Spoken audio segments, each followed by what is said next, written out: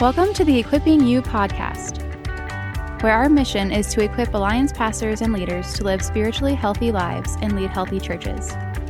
Equipping You is a ministry of the Christian and Missionary Alliance.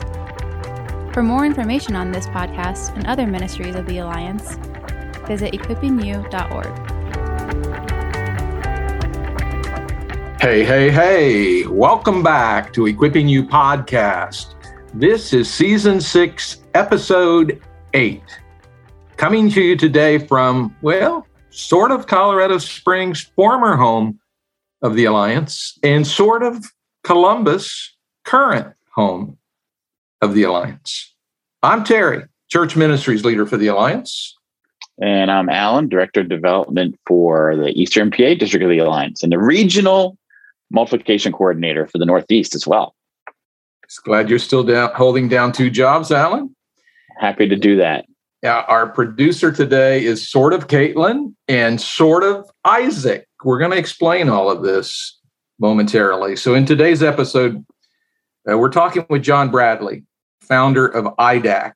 IDAC is a personnel assessment system that the Alliance used for and continues to use for the last 30 years or more. And we're talking to John today about the value of assessment for those in leadership and ministry. Now, here's the sad news. Between the time we interviewed John in April and the time that we're airing this at the end of December, John passed away. We just heard last week, recording this in the middle of December, just heard last week that in September he was diagnosed with pancreatic cancer, and then just 10 days or so ago had a stroke that debilitated him completely. And a couple of days later, he entered heaven's gates, and he is with the Lord. So this is kind of a legacy episode, really. And we want to honor John today, and we want to honor his friendship and ministry to the Alliance. Yes, we do. The first kind of assessment I ever did like this was IDAC. When I went through IDAC training back in 94, 95, they took us through the process of being assessed ourselves, and it was eye-opening for me. The most profoundly impactful assessment I've ever done, of many over the years since then. But it helped me really understand how God had wired me and why I did things the way I did them in ministry and what kind of ministry I really ought to be involved in. And so I have great appreciation for John. He was a personal friend. I had been in training, recertification with him, coached in training just numerous times over the years, and grew to love it and respect him as a friend and brother in Christ. And as I said, he was a friend to our denomination. Hundreds of people in our denomination were impacted by this man through IDAC assessment, helped and directed in ministry. So we're very grateful for John Bradley's life and ministry and his friendship to the Alliance. So appropriately, in the face of this event, a sobering event, we say, grab yourself a cup of black coffee, sit back, relax. Here we go.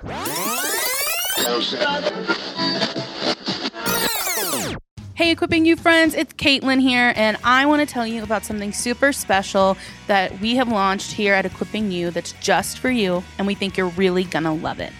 If you're an avid Equipping You listener, an Equipping You live attender, or both, you need to join our Facebook group called Equipping You Community. We love that on the podcast and at Equipping You Live, we get to empower you in your ministries. But we believe that for you to really see the true transformation of your leadership that you want, applying what you learn in community is key. So pause this episode right now and head over to facebook.com/groups/equippingyoucommunity. Or you can go to equippingyou.com and scroll all the way to the bottom and click on Equipping You Community. We can't wait to see you there. And we're very pleased to welcome to Equipping You podcast our good friend, John Bradley. John, welcome and thanks for joining us today. Thank you, Terry. Pleasure to be here. So many of our listeners may not know you well, so give us your story in a nutshell, John, if you would, your background, how you came to faith in Christ, some of the leaders who were especially influential in the early years of your career. Sure. Well, if we want my spiritual journey, we have to go back to my college days at the University of California at Davis. And I have to say, as a student, things were troubling me in terms of the purpose of life and just deep questions. I didn't have any answers, and it was so aggravated that I was growing an ulcer. I was taking medication, wow. And I had some fraternity brothers who were praying for me, and they were sharing the Lord with me, and I just kept pushing them off. And then it all came to a head Easter of 1969. Instead of going home, I stayed at the house to reflect on things, and I recall getting on my knees and praying and asking Jesus to come into my heart and just straighten out all these questions and issues. And as we all know, at that moment, I could feel a significant change in my health and just my overall disposition. Yeah, praise God. So there was a physical issue in addition to a mental and emotional issue in terms of receiving Christ. Praise God. So we fast forward, graduated, went on my way to Vietnam, and during the first year prior to going to Vietnam, I was in Fort Benning, Georgia, and I heard about a Bible study, and it was being led by navigators. I invited myself to go, and that all led to a very, very wonderful and very intense relationship where I was discipled, and it just was glorious. So did my tour in Vietnam, came back, and I rejoined the family that led me or discipled me. And that's where I was introduced to my calling. And it really was a calling in terms of aptitude assessment. From there, seminary was a key factor. I just felt that there were so many things happening. My career field was just starting to blossom, and there was literally no Christian influence. And I felt I needed some background. So I went to seminary, and lo and behold, found a professor, a wonderful guy by the name of Dr. Grant Howard. And he eventually became a partner in ministry and co-founded IDAC Group with me. Okay. Then the rest is history. Yeah. Wow. That's a really comprehensive story there. I appreciate that. So you tell us, why IDAC and how did IDAC specifically develop? Well, my quest for seminary was to understand God's purpose for man. Rather than having a Sunday school education, I really wanted to go to the bedrock, and that's why I chose to go to seminary. I had to get special permission from seminary to pursue this because I was not on a pastor candidate. I was on a research mission, you might say. And lo and behold, I remember a New Testament survey class.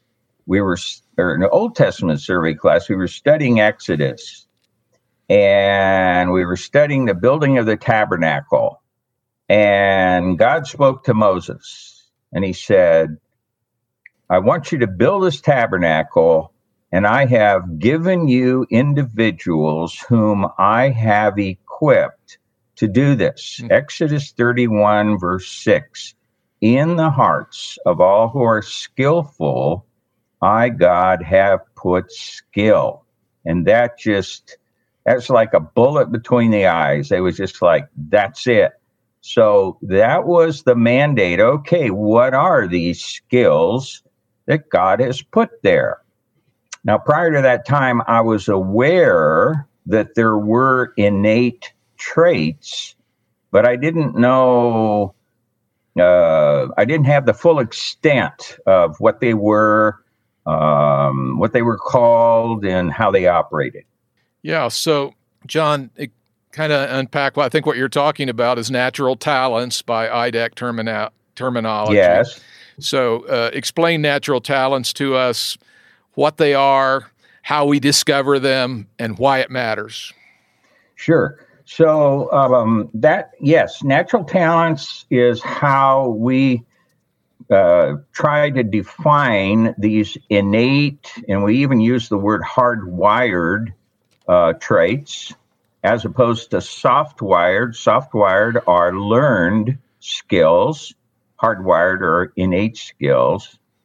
And we did an extensive amount of research on this. We received a $500,000 research grant, which was designed to build our first major assessment instrument called Career Match.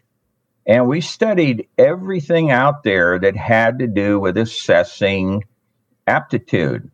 And we got, a whole drawer full of tests and exercises, and began to sift through to develop a comprehensive list of traits defined as innate.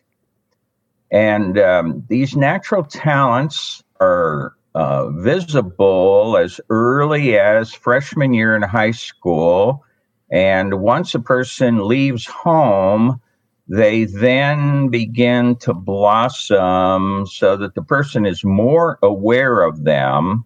And the longer a person honors the talents, meaning using them, the more polish they have in using them. But so you end up with a higher productivity, a higher level of delight, and less stress, less energy. And as the years roll on, you get better, up until, let's say, age 50, 55. And that's when you walk through the golden gate of mastery. You become a master craftsman. Proverbs 22:6. Do you see one skilled in his work? He will stand before kings. And so my passion is that every person experience that in their lifetime. That's the yearning. That's the search. The only way you can do it is to know their strengths and to focus on them as part of their work life. So, John, those natural talents come in three categories. Talk about those three categories and maybe just give us 3 or 4 natural talents randomly so that our listeners get an idea, a better concrete idea of what they are. Yeah, there are 54 talents that we measure and test that cover the gambit, and they're organized into 3 categories: how we communicate best, how we relate to people best, and how we function in terms of task-oriented traits. Now, the most common to your listeners would be the talent of preaching or public speaking. There's another talent, totally different talent, called teaching. There are functional talents. I know you're going to ask me about church planter. There is a favorite church planter talent called initiating developing. There's a talent called being creative. There's a talent for organizing. There's a talent for managing your time. There's a talent for athleticism, music, art, and it goes on and on from there. Yeah, so you already mentioned church planning. You looking into the future, seeing that coming. So why would you say that initiating developing is such a key thing for a church planter? Well, you kind of pushed my button, so I have to give your audience the little history. So this was my introduction to the Alliance. 30 years ago, Don Wiggins, who was then the vice president, had Terry's seat, was very puzzled about the multitude of failures. There was more than 50% failure, may have gone up as high as 70% failure in church plants. And it was, we got to stop this. And so when he heard about me, we met and he said, John, can you help us? I said, yes. There is one talent you've got to know about. And if you want to lay hands on a church planter in the rough, he's got to have this talent. And it's the initiating, developing talent. Now, there's some unique properties about this talent that a lot of college professors and even individuals don't understand. First of all, it's very rare. It's not common out there. Number two, in that person's upbringing as youth, possibly even college, they could be branded as a renegade or a rebel because they see things differently. They're always agitating and challenging and wanting to do new and different. That sounds like a lot of church planners I know. The talent all by itself has wrapped up seeing a vision, being able to communicate it clearly, recruiting a group of people to that vision, and then holding their feet to the fire to get it done, persevering. Now, there's a downside to it. It's usually good for about 2 years. The talent wants to keep charging, keep taking the hill. What do you do when you've conquered and taken the hill? You look for another hill. You look for another people, and maybe that first group is all worn out on the first venture, so you go get some others. And so that's the pattern of the church planter's life. So if a church wants to keep a church planter, they need to open up opportunities to continue planting new things as it relates to the church. So that's a huge thing. And you can spot the behavioral pattern in the initiator developer if you know what you're looking for.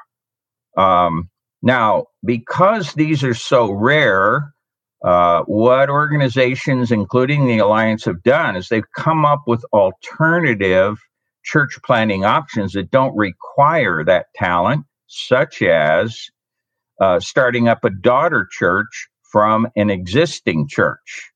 Very, very smart. You do not need that talent to do that. I appreciate your comments there about that transition. Ed Stetzer, somebody I listen to a lot, and he says that the biggest challenge in church planting is actually the transition from planting the church to pastoring an established church, because your typical church planter is just wired to keep on starting something new. And so that's one of the reasons that we love the idea of churches planting churches, because that allows that planting mindset church planter to say, okay, I haven't just planted this church, but now I'm leading a church that plants churches. And so they are continually pursuing planting, even if it's not them directly, but they're preparing more planters. There's always new hills to take, as you would say. Yes, very nice. Yeah, it's kind of like the church planter builds the shopping center, but he doesn't want to run it. He wants somebody else to come in and take over. And usually he's bored with it after about 2 years, unless there are new opportunities come along.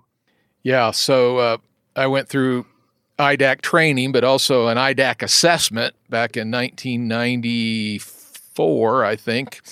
Yeah, wow. 1994, so a lot of years ago. It was eye-opening to me.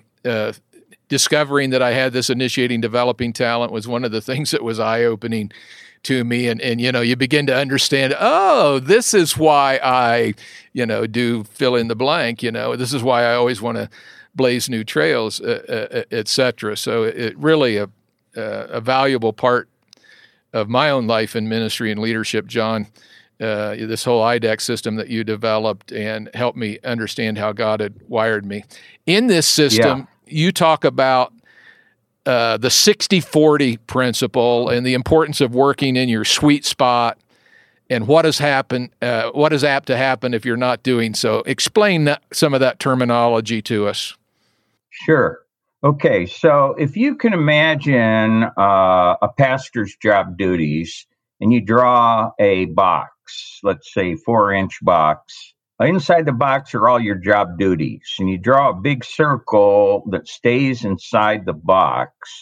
That inside circle represents 60% of your activities during your work.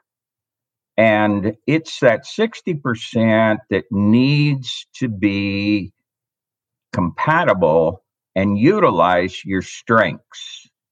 The job duties outside the circle, but still in the box, can be and will be hassle, boring, repetition, red tape, and so on. So to define when are you in your sweet spot, it's when 60% of your job duties maximize your strengths. That's the 60-40 principle.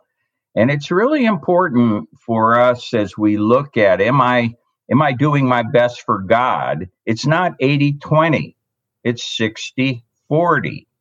And the euphoria that comes from the 60 is well sufficient to carry a person through the 40.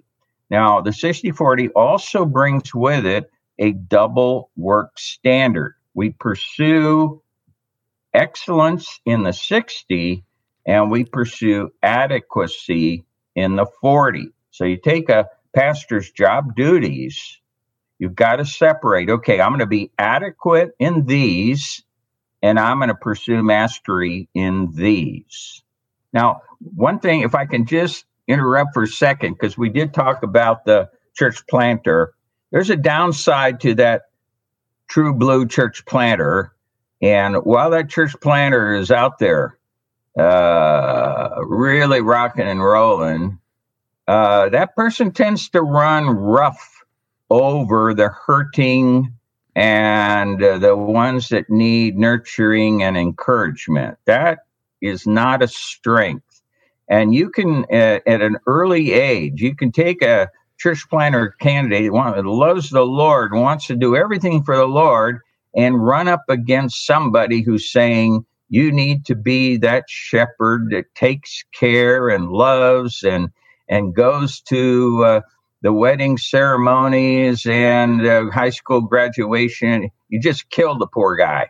It's an adequacy. It is not a strength to reach out and do the nurturing and the helping for the church planter.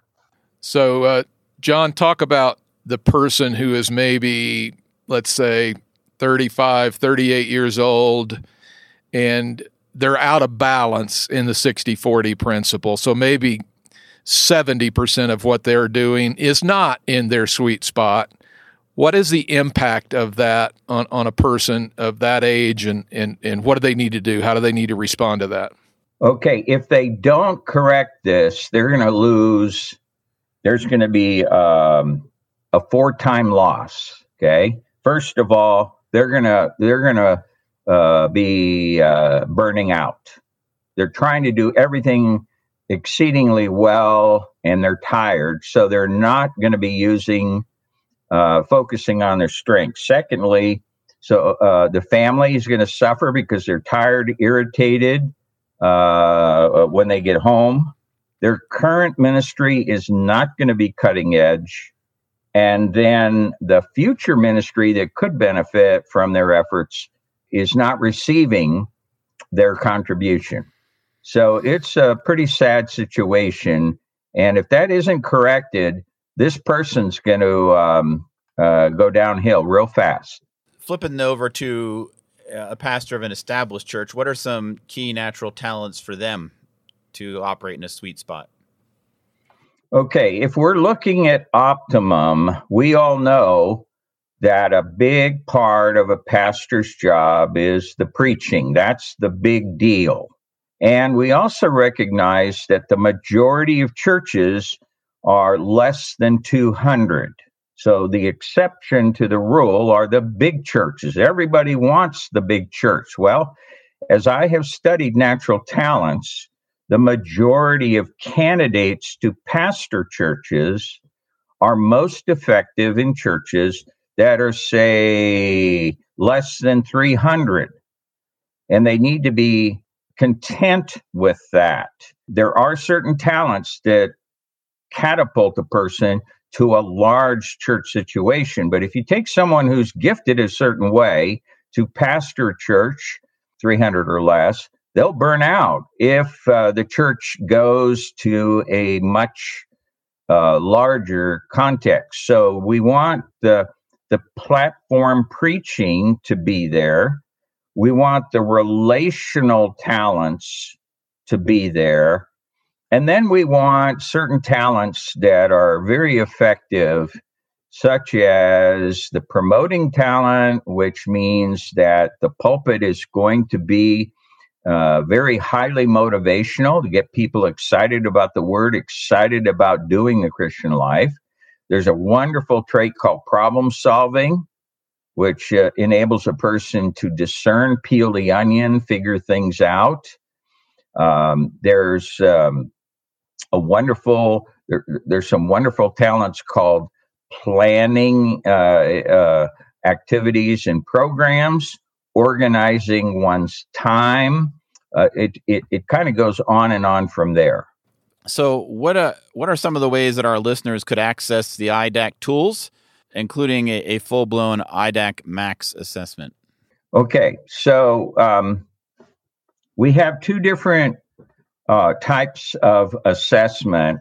The one the Alliance has been using for years is called the Max Report, but it's really for screening candidates. So if your church is planning to bring on a new pastor, a new youth pastor, you would use the Max Report. But if an individual is listening to this saying, I really want to know how God has hardwired me, then there are two different assessments. One is called the Talent Discovery Guide, and it's all online, and the other is called Career Match. And you can learn about all of those by going to our website, idakgroup.com, and just plunk around there, and you'll see all the different services and traits. There's even a particular site for pastors. Yeah, fantastic resources. And I would say, I would add to that, John, that many of our district offices have IDAC-trained assessors, certified assessors, and you can contact your district office to find out more about that. And if there isn't an IDAC-trained assessor in that district office, feel free to contact church ministries, and we'll point you in the direction of somebody who could help you with an assessment. We've got a couple of... And Terry, actually, on our website, we have two individuals, former vice presidents, that are favorites of ours that have been with us for years and years and years. Yeah. And if they click on preferred counselors, they'll go, they can click on Dr. Don Wiggins and Dan Wetzel. Yeah, great. John Rich is running around out there too, retired, and would love to do IDAC assessments. So help is available is what we're saying. So John, as we bring this to a close, take a couple of minutes to talk to the ministry leader who might be struggling in their role. They're not experiencing a lot of fruitfulness or fulfillment, and they're tired of just soldiering on. What counsel would you give that pastor, ministry leader? Okay, well, the typical thing is for somebody to go on a retreat, maybe fasting and praying before the Lord. But I would say square one, most important, you've got to know how God has hardwired you. And if you're going through stress or anxiety, it's really important that you have somebody outside of you do that assessment so your bias does not factor into the process. And you've got to take a sober look. God has hardwired me this way. It is His will that I use the strengths He has given me.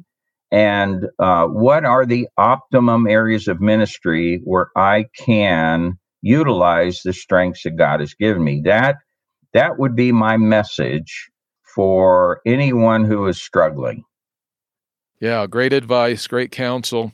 John, we're going to put your website address that you mentioned earlier in the show notes so that our listeners can access IDAC tools and assessors that way. Let me just say how much I appreciate you, how much the Alliance has benefited from your God-given hard wiring and the whole IDAC process. And so we love and appreciate and respect you and really appreciate you taking the time to join us today. Thank you. Well, it's been a mutually beneficial 25 years, Terry. Amen. Thank you, John.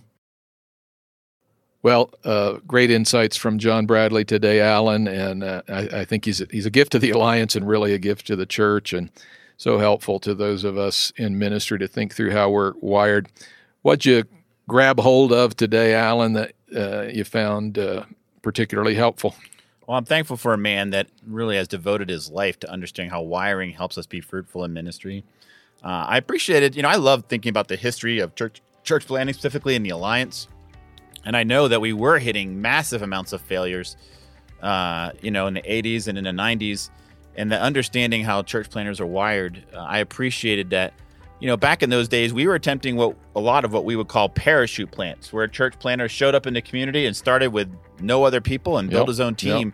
And, I would agree with John. If you don't have that initiating development talent, that's really hard to pull off. It is. But I also appreciated that he, made sure we understood that if a daughter church, which is the way we prefer to do it nowadays, a daughter church is sending out a group of people with a planter, that person doesn't have to have that initiating, developing talent. There's certainly other things, wiring, that's helpful to them. But to us, having a greenhouse residency that can prepare a church planter, gives them some experience times, helps them to build a core team from the church that's sending them out. All those things make their chances of fruitfulness way higher. And I believe that that allows us to plant all kinds of churches with all kinds of church planters to reach all kinds of people. So, I think it's great to think through these things, and these assessments offer us all kinds of valuable insights. Good word, Alan. So take advantage of IDAC resources. Look in the show notes for that website address. Contact your district office. If we can help in any way, contact us. We'll put you in touch with an assessor. I think you'll find it very, very helpful to use some of these resources. So next time we're together, we're going to be talking to Todd Bolsinger, author of a book with a unique title, Canoeing the Mountains. Yep, and a new book called Tempered Resilience. Yeah, so you won't want to miss that episode. Until then, keep the faith. Thank you for joining us on this episode of the Equipping You podcast. If you liked this episode, please consider subscribing and rating our channel. We hope you will join us for our next episode. For more information on this podcast and other ministries of the Alliance, visit equippingyou.org.